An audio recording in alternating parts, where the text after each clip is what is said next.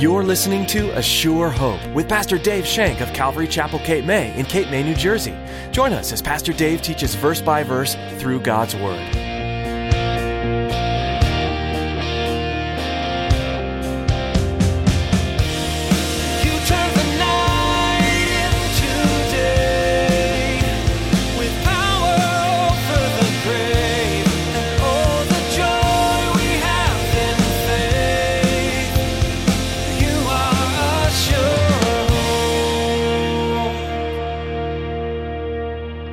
In Matthew 6, 11 through 13, Jesus prayed, "Give us this day our daily bread, and forgive us our debts as we forgive our debtors, and lead us not into temptation, but deliver us from evil." This is a petition. This is coming to God and asking for things, for daily provision, asking for forgiveness, asking us to help deliver us from evil. He has delivered us from evil. He has given us and broken the chains that bind us. He has freed us. We have a choice now. We don't have to sin. We have a choice. Jesus has broken the chains. In today's message from Pastor Dave, he teaches you that you have been set free from the bondage of sin. As a Christian, you have the Holy Spirit who dwells inside of you and empowers you to live righteously. You do not have to live in sin and can choose against it. Seek the Lord in His ways. Now here's Pastor Dave in the book of Acts chapter 4 as he continues his message, The Church That Prays Together.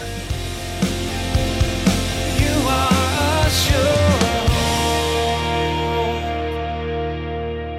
The commonality of our lives is Jesus Christ, and we are one in Him, and therefore we have a collectiveness.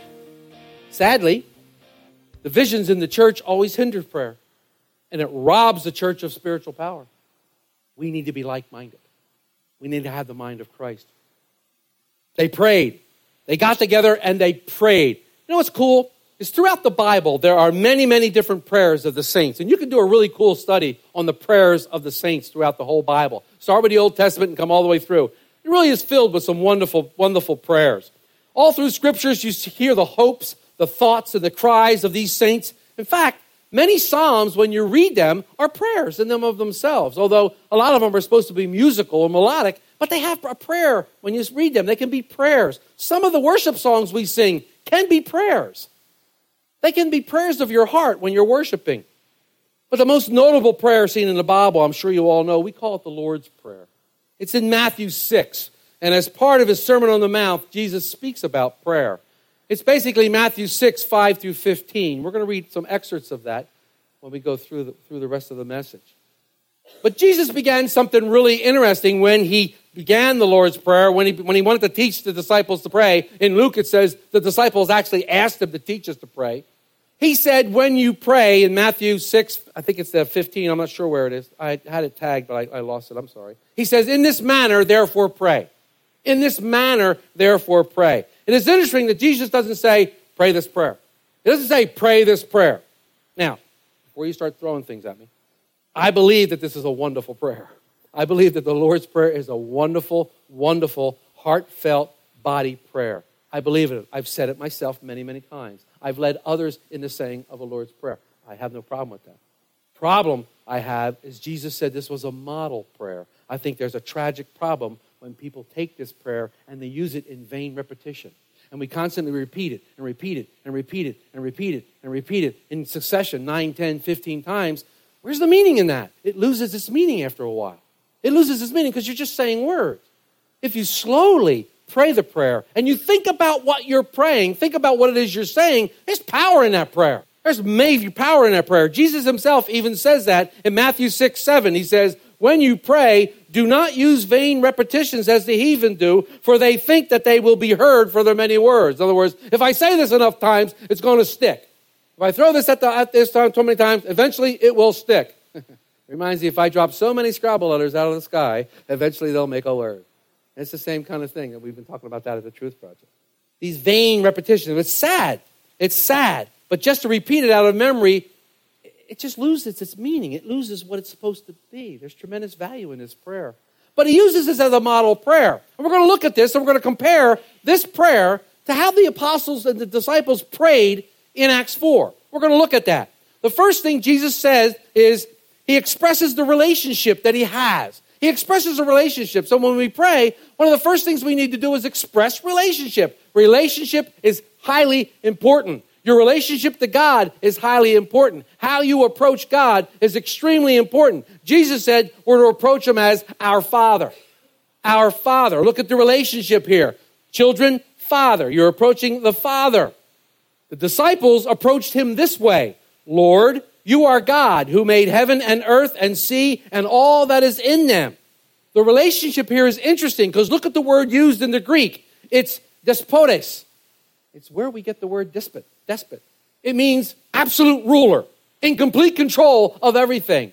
So listen to the mindset here. They're praying to a God who is in complete control of everything that's going on. They're praying to a God who has complete control of not only what they're experiencing, but what they've seen and what they're going to experience in the future. They're praying to a God with a relationship like, you are God, you made heaven and earth. You know, when we realize to whom we are praying, it changes our prayer. It changes the way we pray. When we realize what he has already done in our lives, it should provide us with tremendous confidence when we pray. Looking back on where he has brought us from, we should have tremendous encouragement to pray for what's going to happen in the future. God's the same yesterday, today, and forever. He's going to work the same way. Relationship is extremely important when we come to God.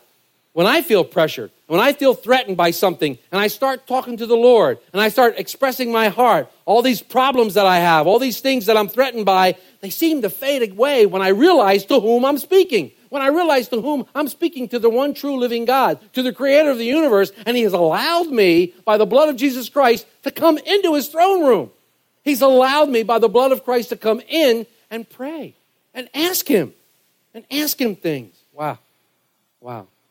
Now, he holds everything in the palm of his hand. And we need to start our prayers remembering, Lord, you're God. Father, you are God. Abba, Dad, you are God. What's your relationship with God today? What's your relationship? He wants you to call him Abba, Father, Daddy. He wants you to have that tight, that close of a relationship with him where you call him Daddy. Look what Jeremiah said in Jeremiah 32:17. Ah, Lord God, behold, you have made the heavens and the earth by the great power in your outstretched arm. There is nothing too hard for you. What a great prayer. What a wonderful prayer to come before God and recognize who he is, Lord God. He made the heavens and the earth. You know what? There's nothing too hard for you, God. There's nothing. This mountain of a molehill that I've made, this tiny little problem that's really got me unwound and crazy, there's nothing for you. You spent all this time making the heavens and earth and perfecting it. And look at this. In the next verses that the apostles pray, we look at the Lord's Prayer, and what they do is they acknowledge God's will. The apostles now use this model of prayer that Jesus gave them and acknowledge God's will. Remember, Jesus prayed in 6:10, thy kingdom come, thy will be done on earth as it is in heaven. The apostles now recognizing God's will, God's providential hand manifested in the death of Jesus Christ, their Savior, prays this in Acts 4:24 and 28. Who, Lord God, who by the mouth of your servant David have said, why did the nations rage and the people plot vain things? The kings of the earth took their stand, and the rulers were gathered together against the Lord and his Christ. For truly against your servant Jesus, whom you anointed, both Herod and Pontius Pilate, with the Gentiles and the people of Israel, will gather together to do whatever your hand and your purpose determined beforehand. Here again, we see the great knowledge of the Scriptures when you're praying in the Spirit. When you're praying in the Holy Spirit, the Scriptures just flow from your mouth. These Scriptures that you might not memorize, all of a sudden become true. Why? Because they're written on your heart. They're written on the hearts of men. The Scriptures are there, and you espouse on them. The disciples prayed that, Father, you told us that the heathen would come against us. And you told us they would come against us and your people. And guess what, Lord? We're seeing that happen right now. But your will has been done, and we see your hand upon these circumstances. What a great prayer. We see your hand upon these circumstances, Lord. Guide us through them. So many times, my prayer in the middle of circumstance is what? Oh, Lord, take this circumstance away. I'm going to cry like a little girl because I can't handle it. Take it away. Take it away. Instead of, Lord, reveal yourself to me in the midst of this circumstance and help me through it. Help me shine your love in the midst of this circumstance. Wow, what a different prayer. But no, we go, oh, take it away, take it away. See the difference in the prayer when we approach him and when we know who he is. Your hand upon these circumstances, Lord. Peter would later write in his epistle, in 1 Peter 4:12-13, he would write this, behold, Do not think it strange concerning the fiery trial which is to try you, as though some strange thing has happened, but rejoice to the extent that you are partakers of Christ's suffering, that when his glory is revealed, you may also be glad with exceeding joy. Wow. Do you have joy in the midst of your circumstances? Do you have joy that is exceeding? Wow. Don't be surprised when these things come about you. I shouldn't be surprised when everything goes wrong when I'm trying to sit down and study God's word. I shouldn't be surprised when the world around me hates me and wants to just beat me up for all kinds of things. I shouldn't be surprised when nothing seems to go right. God says, why are you surprised? Give glory to me and you're going to have exceeding joy. So we get together with the brethren, we raise up holy hands, and guess what? We have joy. We have peace in the midst of these circumstances. Paul wants us to have this joy in the midst of these trials because God is in control. We should have joy over it that God is in control, and we'll have his word that says, and we know he works all things together for good for those that love him and are called according to his purpose. We know that. We know that. James, in his epistle, went a little further. He just came out and said, brethren, count it all joy when you fall into various trials, knowing that the testing of your faith produces patience. James 1, 2, and 3. Peter and James, in their epistles, understood that when persecution comes, it's always in accordance to God's word and to God's will. It's always accordance to God's word and God's will.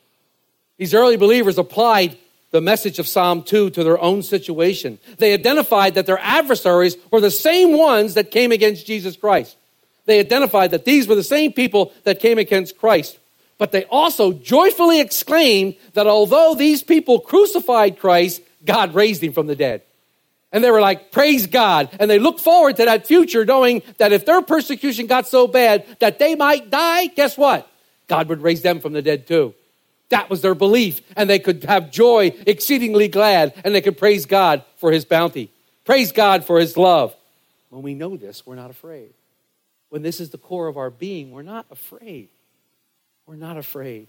Warren Wiersbe says this, faith in a sovereign Lord is a tremendous encouragement for God's people to keep serving the Lord when going through difficulties. Our faith gets bolder and gets stronger when we go through these difficulties. When we come into the church and we pour our hearts open to the church and iron starts to sharpen iron and we get stronger in our faith and we are built up and God sees the purpose for this affliction and it passes and we can say, praise God. Hallelujah. Grace like rain. And I'm washed. Hallelujah. The disciples finished their prayer just like Jesus taught them and modeled for them in the Lord's Prayer. In Matthew 6, 11 through 13, Jesus prayed, give us this day our daily bread and forgive us our debts as we forgive our debtors and lead us not into temptation, but deliver us from evil. This is a petition. This is coming to God and asking for things, for daily provision, asking for forgiveness, asking us to help deliver us from evil. He has delivered us from evil. He has given us and broken the chains that bind us. He has freed us. We have a choice now. We don't have to sin. We have a choice. Look at the petition of our guys in Acts 4, 29 through 30. Look at what they say. Lord, look to their threats and grant to your servants that with all boldness that they may speak your word by stretching out your hand to heal, and that signs and wonders may be done through the name of your holy servant, Jesus. That was their prayer. They didn't ask for protection. They didn't ask to be removed from the situation. They didn't ask for the persecution to stop. They asked for power. They didn't ask for wrath to come down and burn all the Sanhedrin up. Lord, just fire and brimstone. Just burn them up, Lord. They didn't ask for that. They asked for power from heaven so they could preach the word because they knew there was power in the word of God. They knew where the power was. The power wasn't in our own strength. The power was in the word of God. This is where the power is. It's in the word of God. Not in the word of man. It's in the word of God. And look what else they asked for. They asked for the sick to be healed. Why? So this would glorify God. When the sick are healed, God is glorified. Look what happened to the lame man. God was glorified in the healing of the lame man, and the Sanhedrin was pulling a Jack and Gleason going, humming. They couldn't say anything. They couldn't say a word. Because they saw the man there whole. They're like scratching their heads. I don't know what to do now. What are we going to do? They didn't ask for protection. They asked for power. They didn't ask for wrath. They asked for ability to preach the word of God. They wanted the sick to be healed. They asked for boldness to continue to speak in the name of Jesus, and that God would be glorified in the face of the opposition. Wiersbe again says this: the emphasis is on the hand of God at work in the church, not the hand of man at work for God. You see where the emphasis was? Their emphasis was, God, you do this. That's the emphasis I want in this church. I want to be a spectator.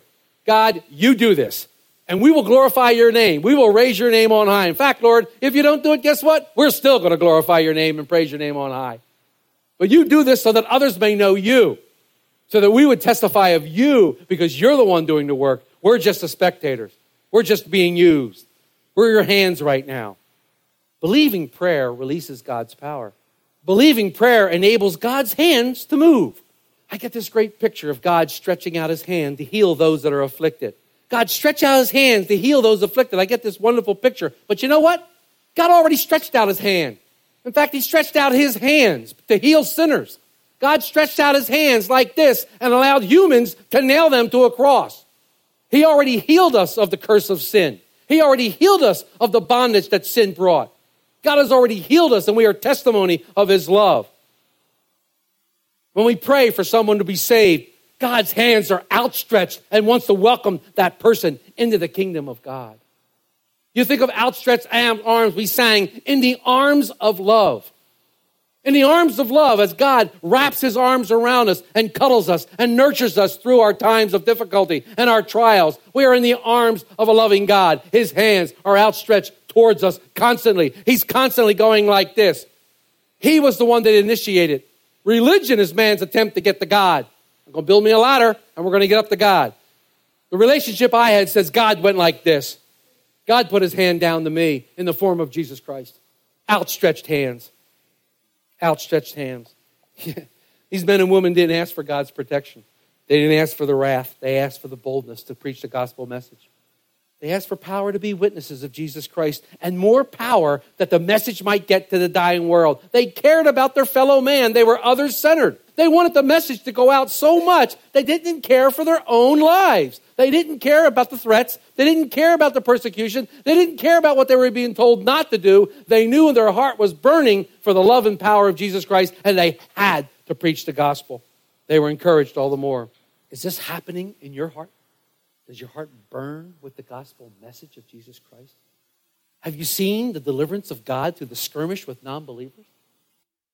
Take heart, my friends. The more we realize that God is working for us, the more we will want to carry out his work.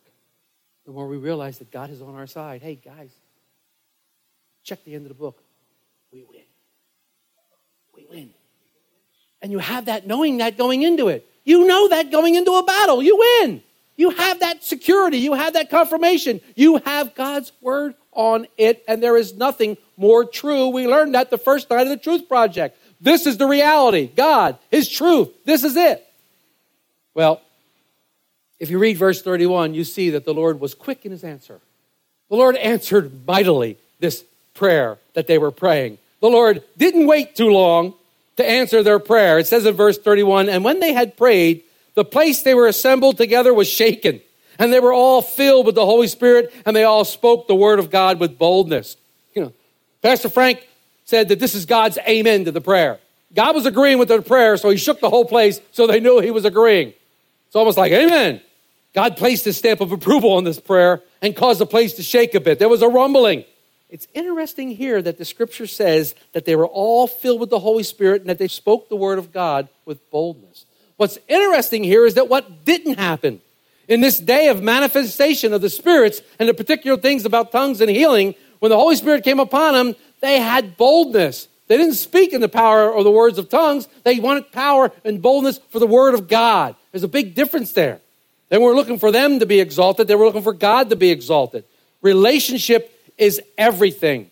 Relationship is everything. So I guess my question this week to you is, are you praying? When the disciples prayed, Lord, you are God, it was a declaration of faith and a great application of theology. However, if their lives has not been submitted to his control, they could have not prayed that way. Relationship is everything.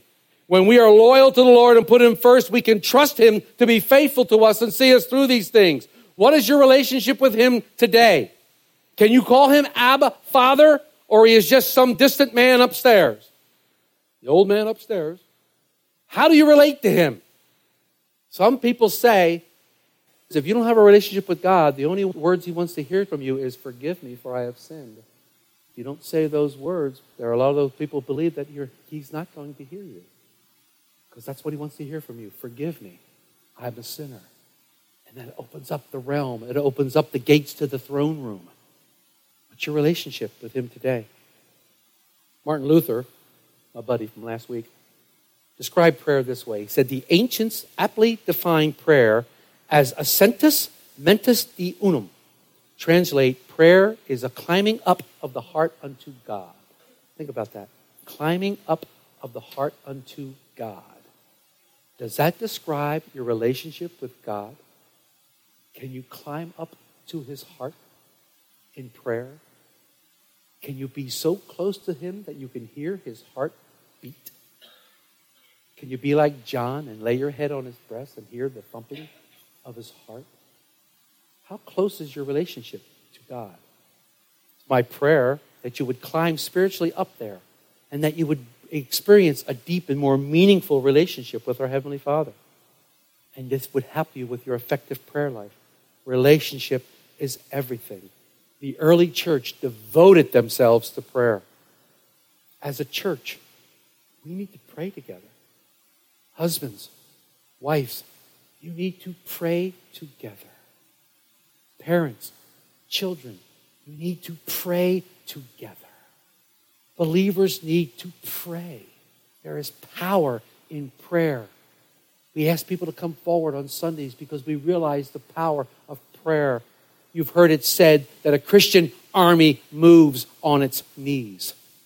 We need to be prayer warriors, men and women and children of prayer, knowing the heart of God. Have not because you ask not, and when you ask amiss. I'll leave you with one more quote.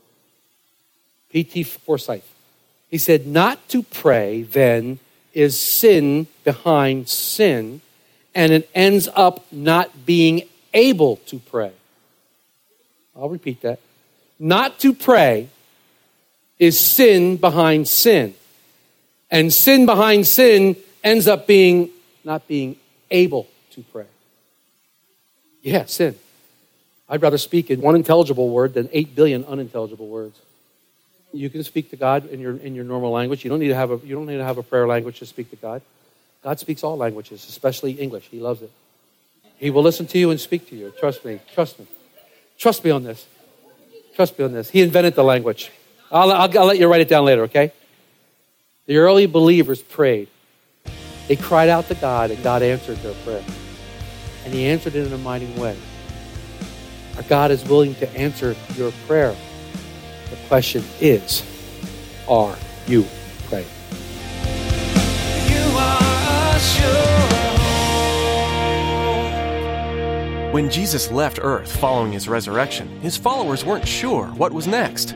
They had instructions from their Lord and Savior, but not much else. However, they chose to trust that what Jesus said was true and was going to change their lives.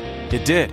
The Holy Spirit came upon them, and they began to minister to the world in ways they'd never have been able to do on their own. Is Jesus asking you to follow his instructions today? Maybe he's only given you a piece of the journey, or maybe he's asking you to wait. Take a cue today from the members of the early church. Trust Jesus to come through with his promises and change your life. We're so glad you tuned in to A Sure Hope. We'd like to hear from you and learn how we can be praying for you. So please give us a call. Our number is 609-884-5821. If you'd like to hear more messages from this series in the book of Acts, you'll find them at ASureHopeRadio.com. There are several teachings on various books of the Bible available online for download, and we encourage you to share them with your friends and family. You can also receive a CD copy of today's message by calling us. Again, our number is 609-884-5821. That's all we have time for today. We're so glad we can share God's Word with you through this ministry. Pastor Dave will have more to share from this verse-by-verse, chapter-by-chapter study of the book of Acts. So we hope you'll join us again, right here on A Sure Hope.